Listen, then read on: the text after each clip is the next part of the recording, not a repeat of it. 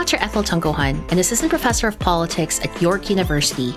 This is Academic Aunties. Since we last spoke, I've been quite stressed out. I thought that the end of term would give me much needed respite from the anxieties of work, but this has proven not to be the case. This is what happened. I, along with many of my assistant professor colleagues, have been waiting for months to learn whether or not we've been granted tenure. I knew the decision would take a while, but then I started to hear from happy colleagues who received their tenure letters, while there was radio silence with my file. Imagine my shock when I found out that my tenure file, which passed unanimously at the department level, never got sent up to the dean's office. From the end of October until the beginning of May, my file did not go up the required levels. And though this oversight is starting to get resolved and my file is now with the dean, I couldn't help but wonder, what do these oversights tell us about how the institution values our work? The fact that this happened to me and to another colleague in my department, another Asian professor, during Asian Heritage Month is so richly ironic. As Professor Roland Coloma notes in a 2013 article, Asians are both invisible and hypervisible. On the one hand, we are coded as hard workers who stay in the background. Yet on the other hand, there are circumstances when we are also perceived as threats.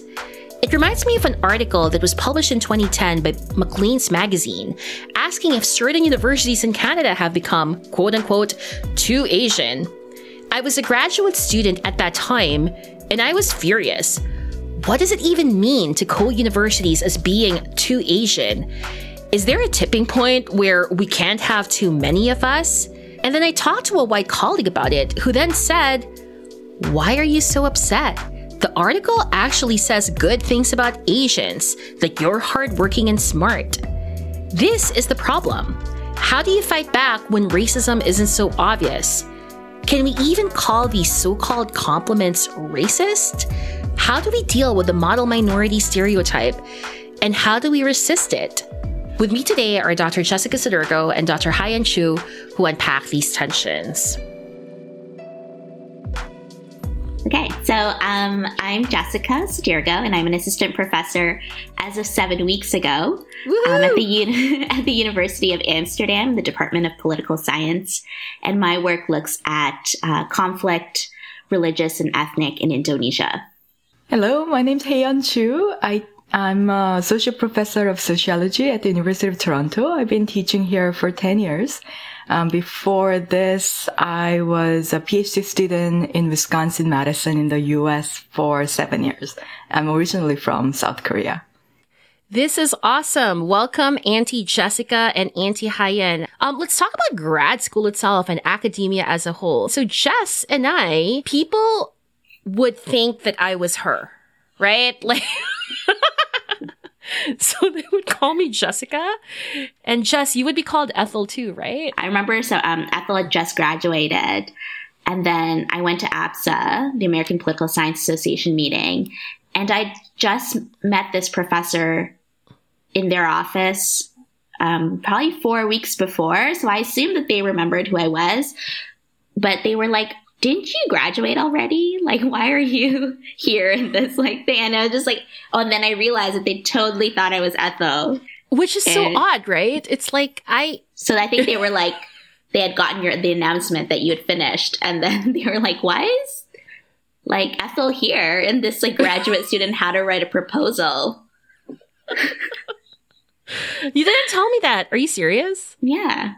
It's so odd as well because this happens to all of us, right? Like I remember who was it I was talking to? This was back in grad school and you had just started, but then they were talking to me about like conflict zones in Indonesia. And I was like, yeah, okay. Because that's not my research, right? And then you just kind of walk away and leave. And I got coffee at the second cup downstairs. Then it kind of, the light bulb dinged and I was like, oh my God, I thought it was Jessica. And Haiyan, we don't look alike, right? Jess and I, can you affirm to our listeners? Yes, you don't look alike. And, it doesn't stop in grad school, right? We experienced it when we are professors as well. I've heard it from even more senior colleagues who've experienced it even among colleagues who've been together in the same department for more than 15, 20 years. This kind of mix-up, unfortunately, continues to happen for many Asian faculty members, and I'm sure to other racialized faculty members as well. For sure. And has this happened to you? Or have you faced other weird microaggressions specific to Asian academics? The mix-ups certainly have happened to me. I think it would be rare to find somebody to whom this doesn't happen. If you're Asian women or even Asian men, it does happen I would say at least a couple times a year. It's also more common to me is also to be mistaken as a student or as a staff member. That does happen quite often, I think. And the idea that we somehow look young, they mean it as a compliment, but... Yeah, let's touch on that. They mean it as a compliment, and we're socialized into thinking it's a compliment, but it's actually not when you unpack it, right? Because certainly I've had colleagues in my current job who say, oh, but you look so young, or even graduate students who would say, oh, yeah, how old are you? 25? And it's like, this is right before teaching a class. And you're thinking, well, first of all, I don't want to out how old I am. That's kind of weird, right? And secondly, what does that imply? Well, I think it's the assumptions that we are inexperienced. We are don't have the same level of competency or, things like that. And it's kind of like complimenting your English or lack of accents or, those kinds of compliments, quote and unquote. I would say that, it's, I don't know about the young thing, but definitely being mistaken for a student. It's like, for a long time, I kind of was, I guess I shouldn't be mad about it because it's a compliment, but in a lot of ways, it's because people can't imagine you in that position. And the funny thing is, I find that I try to combat that by dressing up. But I remember one of the comments I got from a colleague was when I was wearing this Banana Republic, dress suit. I was thinking I look professional. And yet this colleague was like, how old are you? And I'm just like, dude, I'm wearing I was trying to get the attire of what I think a professor should look like in order for me not to have to face these questions. And yet I still get asked this. When I first teach a class, in the first class, I usually mention I've been teaching here for 10 years. And you sometimes do students visible surprise. Really? Right? That's, because it's easy for some people to see you as a junior faculty, but it's also harder. I mean, going with what Jessica said, it's harder for people to imagine that you're mid-career or senior.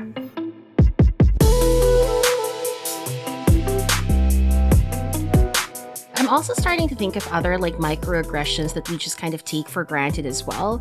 And quite frankly, I think this current political moment, and we'll go back to that in a second, has elucidated to me how invisible anti-Asian microaggressions or aggressions are. And we've just kind of accepted it as normal.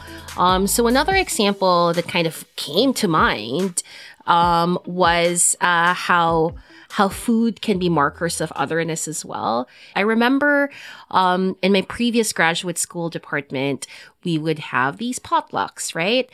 And when I was starting, I didn't realize that there was a cultural script for some, not all, but for some of these potlucks, depending on the host, where the food that you bring is supposed to embody bon appetit chic, right? It's not supposed to be, quote unquote, ugly food. It's supposed to be, charcuterie, cheese, grapes, hummus, tzatziki. Okay, I'm just listing out a bunch of different foods. Maybe I'm hungry because it's almost lunch. But I brought, do you know those walnut cakes that you buy in Koreatown? Those little balls?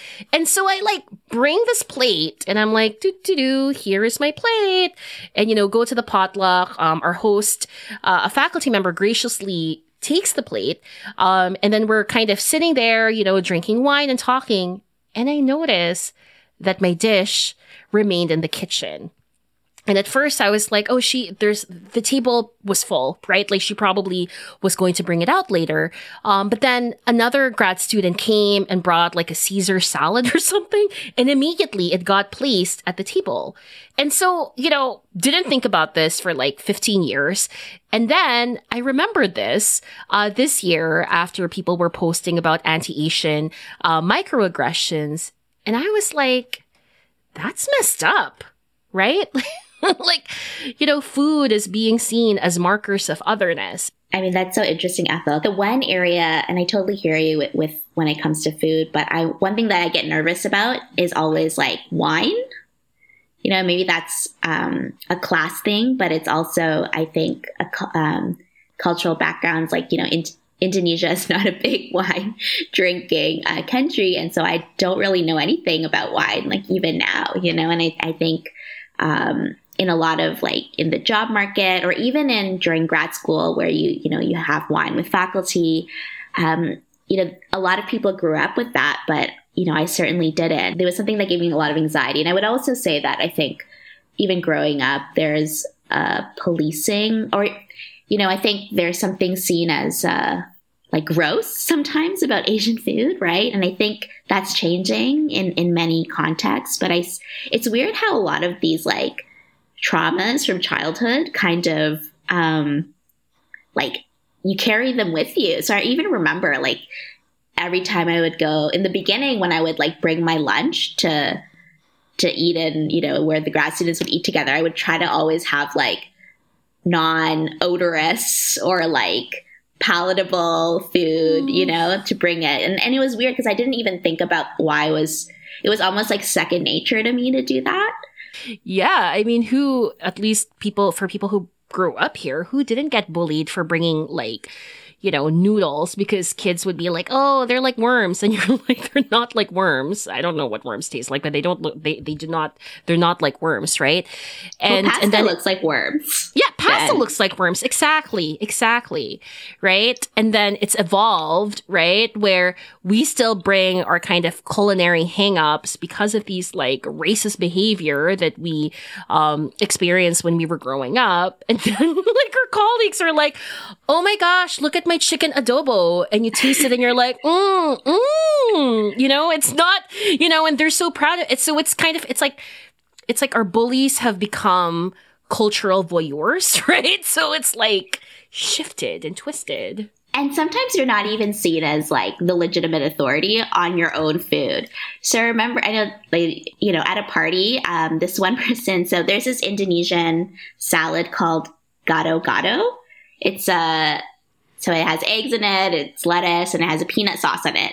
And this person had this cookbook that had like Asian cuisines. And he was like, he asked me, like, I make this gado-gado soup. And all the time, it's really good. And I was like, oh, well, it's not. And he's like, is it authentic? And I was like, well, in Indonesia. And by the way, like gado-gado is from the region where my mom grew up.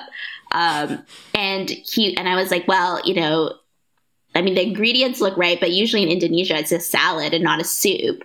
And then I found out that guy literally went, like after I told him that it wasn't authentic, he went to the white guy, who's a white student who, we're friends, but he also did research on Indonesia. And the guy asked him to be like the same question.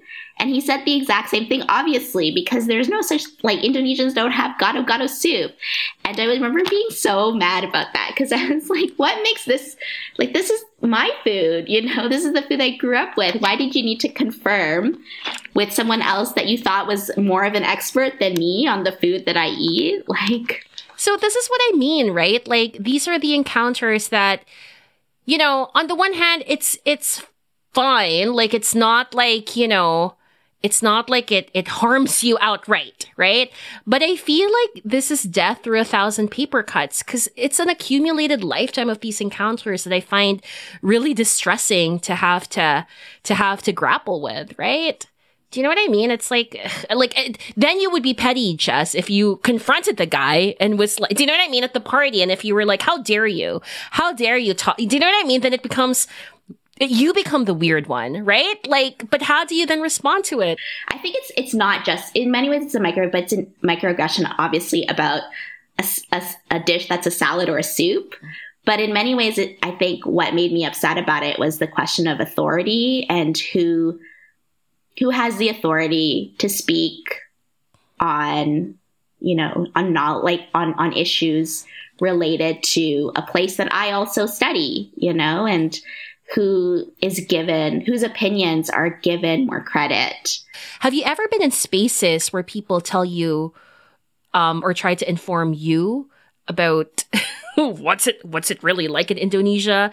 I definitely remember one moment in grad school where I'm trying to figure out how to not name names, but it was a fellow grad student, and this person wanted to write about an incident of violence that my father had basically gone through. Not like he wasn't a victim in the same way, but I remember sharing it, and then the person basically saying that my interpretation was not accurate.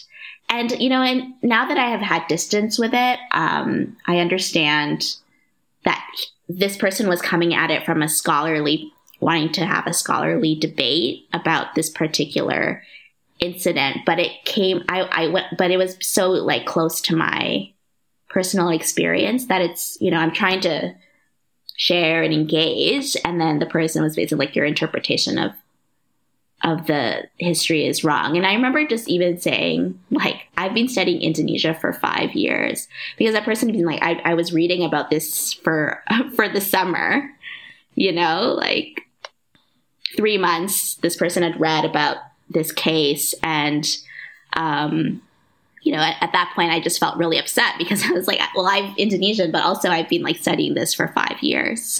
Or 4 years at that point. For sure. And I feel like that's when it gets a little bit tricky as well, right? Because we have to establish that our expertise, and our lived experience is not equivalent to this person reading something, right? Like an article that they read does not equate to your expertise and your lived experience. And again, these are encounters that are so commonplace, and it's so hard to know how to react in the moment itself. Just to jump on Ethel's point, I just had a story where a chair of a panel at the International Studies Association meeting once told me, it's almost a direct quote. He said, "I don't believe your justification for your case selection because I know that you just wanted to go home." What did you say? I said something that was, I just that my response was to, diffuse tension. And so I just like laughed it off, but I should not have done that. In the moment you don't know what to say to that. And so I just, made a joke or whatever. Let's start talking about, kind of the hardest topic that I think has kind of cost us a lot of anxiety the last few weeks. The events of Atlanta happened, I think, about 2 months ago, right? And it was in the US, but I think it kind of brought up a lot of our increased experiences of anti-Asian racism in the time of COVID. And also, it precedes that, but I think it's intensified during the time of COVID. And I guess one of the things I wanted to ask was, why was it so hard? Why do you think it was so hard to get people in our respective institutions or even in our daily lives to recognize that this was actually an anti-Asian attack? After the Atlanta shootings, for me, that kind of was the occasion that I felt finally people are seeing this, the rise of anti-Asian racism and violence. And that made me very sad. I really felt like at that time, the kinds of anti-Asian attack and violence have been rising for more than a year. And it was happening in Toronto, in Montreal, New York, San Francisco, and everywhere. so that it really didn't need a mass shooting for people to see that. But at the same time, I do think that was a turning point for many people, my colleagues, my university, my department, to see what anti-Asian racism looked like. So, Haiyan, like, you have been so active in terms of illuminating the realities of anti-Asian racism and specifically gendered racism facing Asian women in particular. What was your impetus in organizing these panels with representatives from different Asian activist groups? Like, what was the goal, and how did you keep kind of going when it comes to organizing in the midst of also feeling intense pain? Yeah, at that time when the shooting just happened, we just felt like, we, especially my close colleagues in Korean studies community and other Asian communities, we felt like we really have to do something so that we create a space where people are not isolated. People can come together to talk about, how this is affecting us.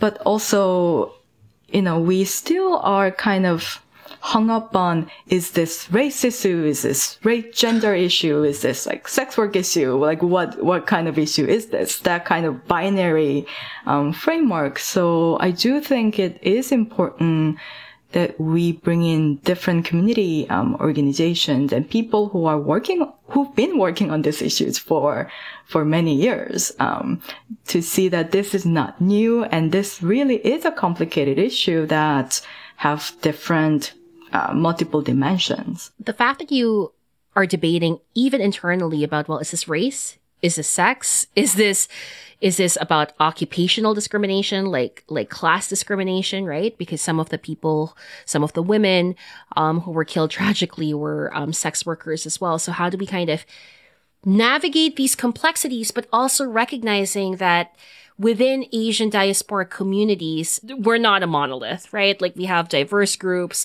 from diverse cultural backgrounds, but also diverse class positionalities, right? Yeah, I actually think, hypothetically, if this kind of mass shooting of Asian massage workers, if it happened 3 years ago, before this kind of more visible Asian, anti-Asian violence that many people are experiencing on the street after the COVID.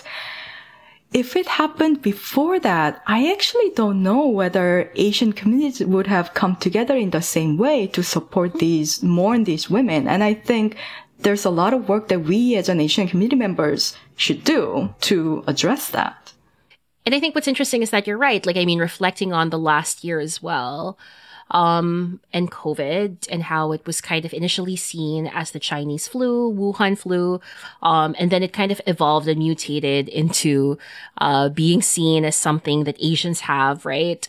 I'm still finding it hard to kind of grapple with that. And maybe some of us haven't had direct encounters with racists during COVID, but I think some of us, myself included, have embodied like internal bordering practices where I don't go to grocery stores that are Western because I don't feel safe and I don't want people to like stare at me weirdly, right? I mean, I lived in DuPont Circle in Washington when I was in DC, but I essentially didn't go early in the morning because I wanted to make sure that there would be people there, though, I guess having a lot of people doesn't, necessarily keep you safe. But I felt like there was a higher probability that someone could come to your defense if, there were more people there. So I remember, telling a friend of mine who, was in DC at the time, and he's a Filipino heritage, and he was like hassled quite a number, like 2 or 3 times. And I was like, don't go running in the morning, So it's interesting. Not interesting. It's terrible the ways that like what I now think about, Yeah, I've been pretty careful about maybe too careful about not like walking by myself, things like that, in a way that really makes me kind of mad, because that way of being in the city I've never experienced before, and that's because I've been attacked on a bus earlier in the pandemic, like the whole Chinese thing, and that's kind of made me change my relationship to the kind of public spaces. I'm so sorry to hear that. I didn't know that. Like, did someone just call you a name, or, well, not just, but what happened? Yeah, somebody was trying to kind of get at me by saying like, why do these Chinese people have to bring COVID to our country, and all that. And I mean, actually some people had to like actively step in because the person was coming at me. So, and that was like very early in the pandemic, like February of last year. I'm so sorry. That's not okay. And I don't want to minimize it. That's violence. This seems to be a recurring theme in this hangout, right? Like, how do we react in the moment when confronted with violence, in your case, in this story, and when we encounter like comments that are at face value benign but are actually harmful? Well, I think in cases like this, the best you can do is to protect yourself. If it's like extremely risky, then I think it's much better to leave.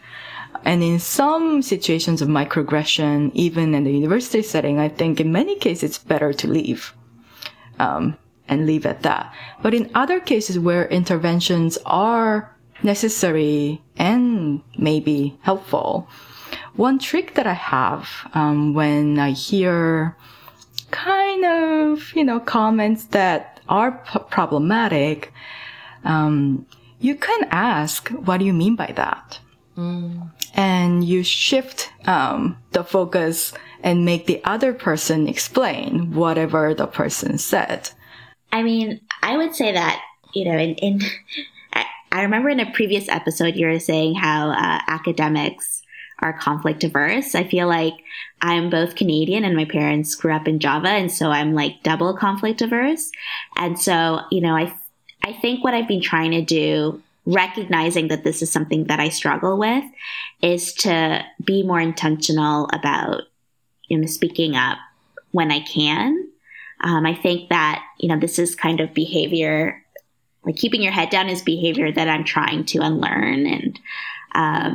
And so, I'm like you, Ethel, I beat myself up a lot if I, and when I don't say something in the moment because I don't know what to say, or I freeze up. But I think it seems to me is that I've seen in myself is that the more you do speak up, I think the better you get at it. And so it's about sort of pushing yourself to say something, even though, it feels risky, or I'm trying to practice. Practice makes perfect, right? Absolutely. I love that. It's kind of like, we have to be strategic, but the more that you speak up, the easier it becomes.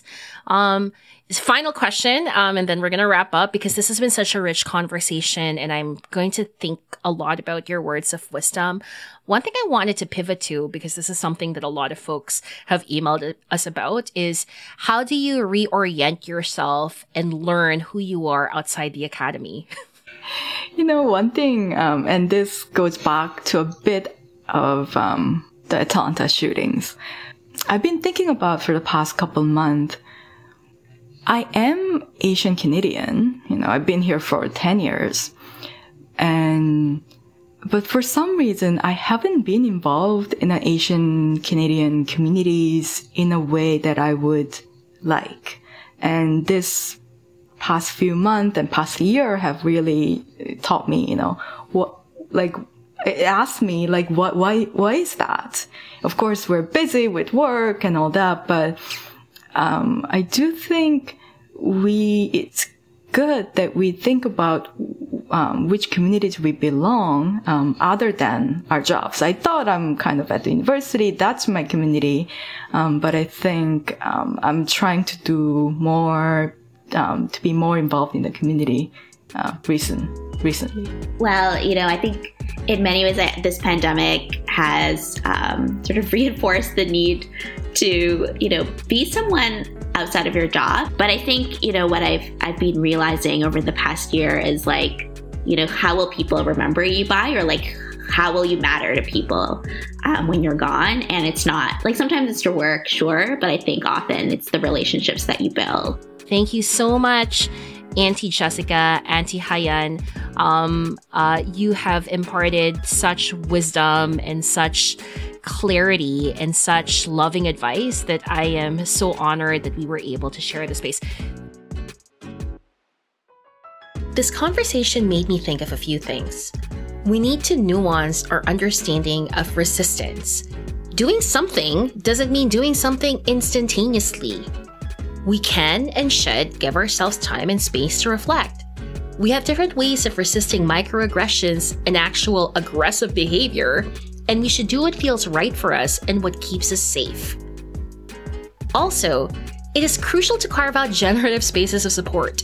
In that vein, there are a bunch of events coming up on May 28 and 29 for Asian Heritage Month, organized by Scholars Strike Canada, which I linked to in the show notes. And finally, because this gave me so much joy and hope, listen to the song Racist Sexist Boy by the Linda Lindas. If you're on social media, you may have seen this already. If not, Google it. It's my rallying cry for the summer. That's Academic Aunties for this month. If you like this podcast, help spread the word. The best way to do that is to leave us a review on Apple Podcasts, Spotify, or wherever you get your podcasts. It really helps. If you want to get in touch with us and read all the show notes for this and other episodes, visit academicaunties.com. We are also on Twitter, so follow us. We'd love to hear from you. Today's episode of Academic Aunties was hosted by me, Dr. Ethel Tungkohan, and produced by myself and Wayne Chu. Listen to us next time as we talk to more academic aunties. Until then, take care, be kind to yourself, and don't be an asshole.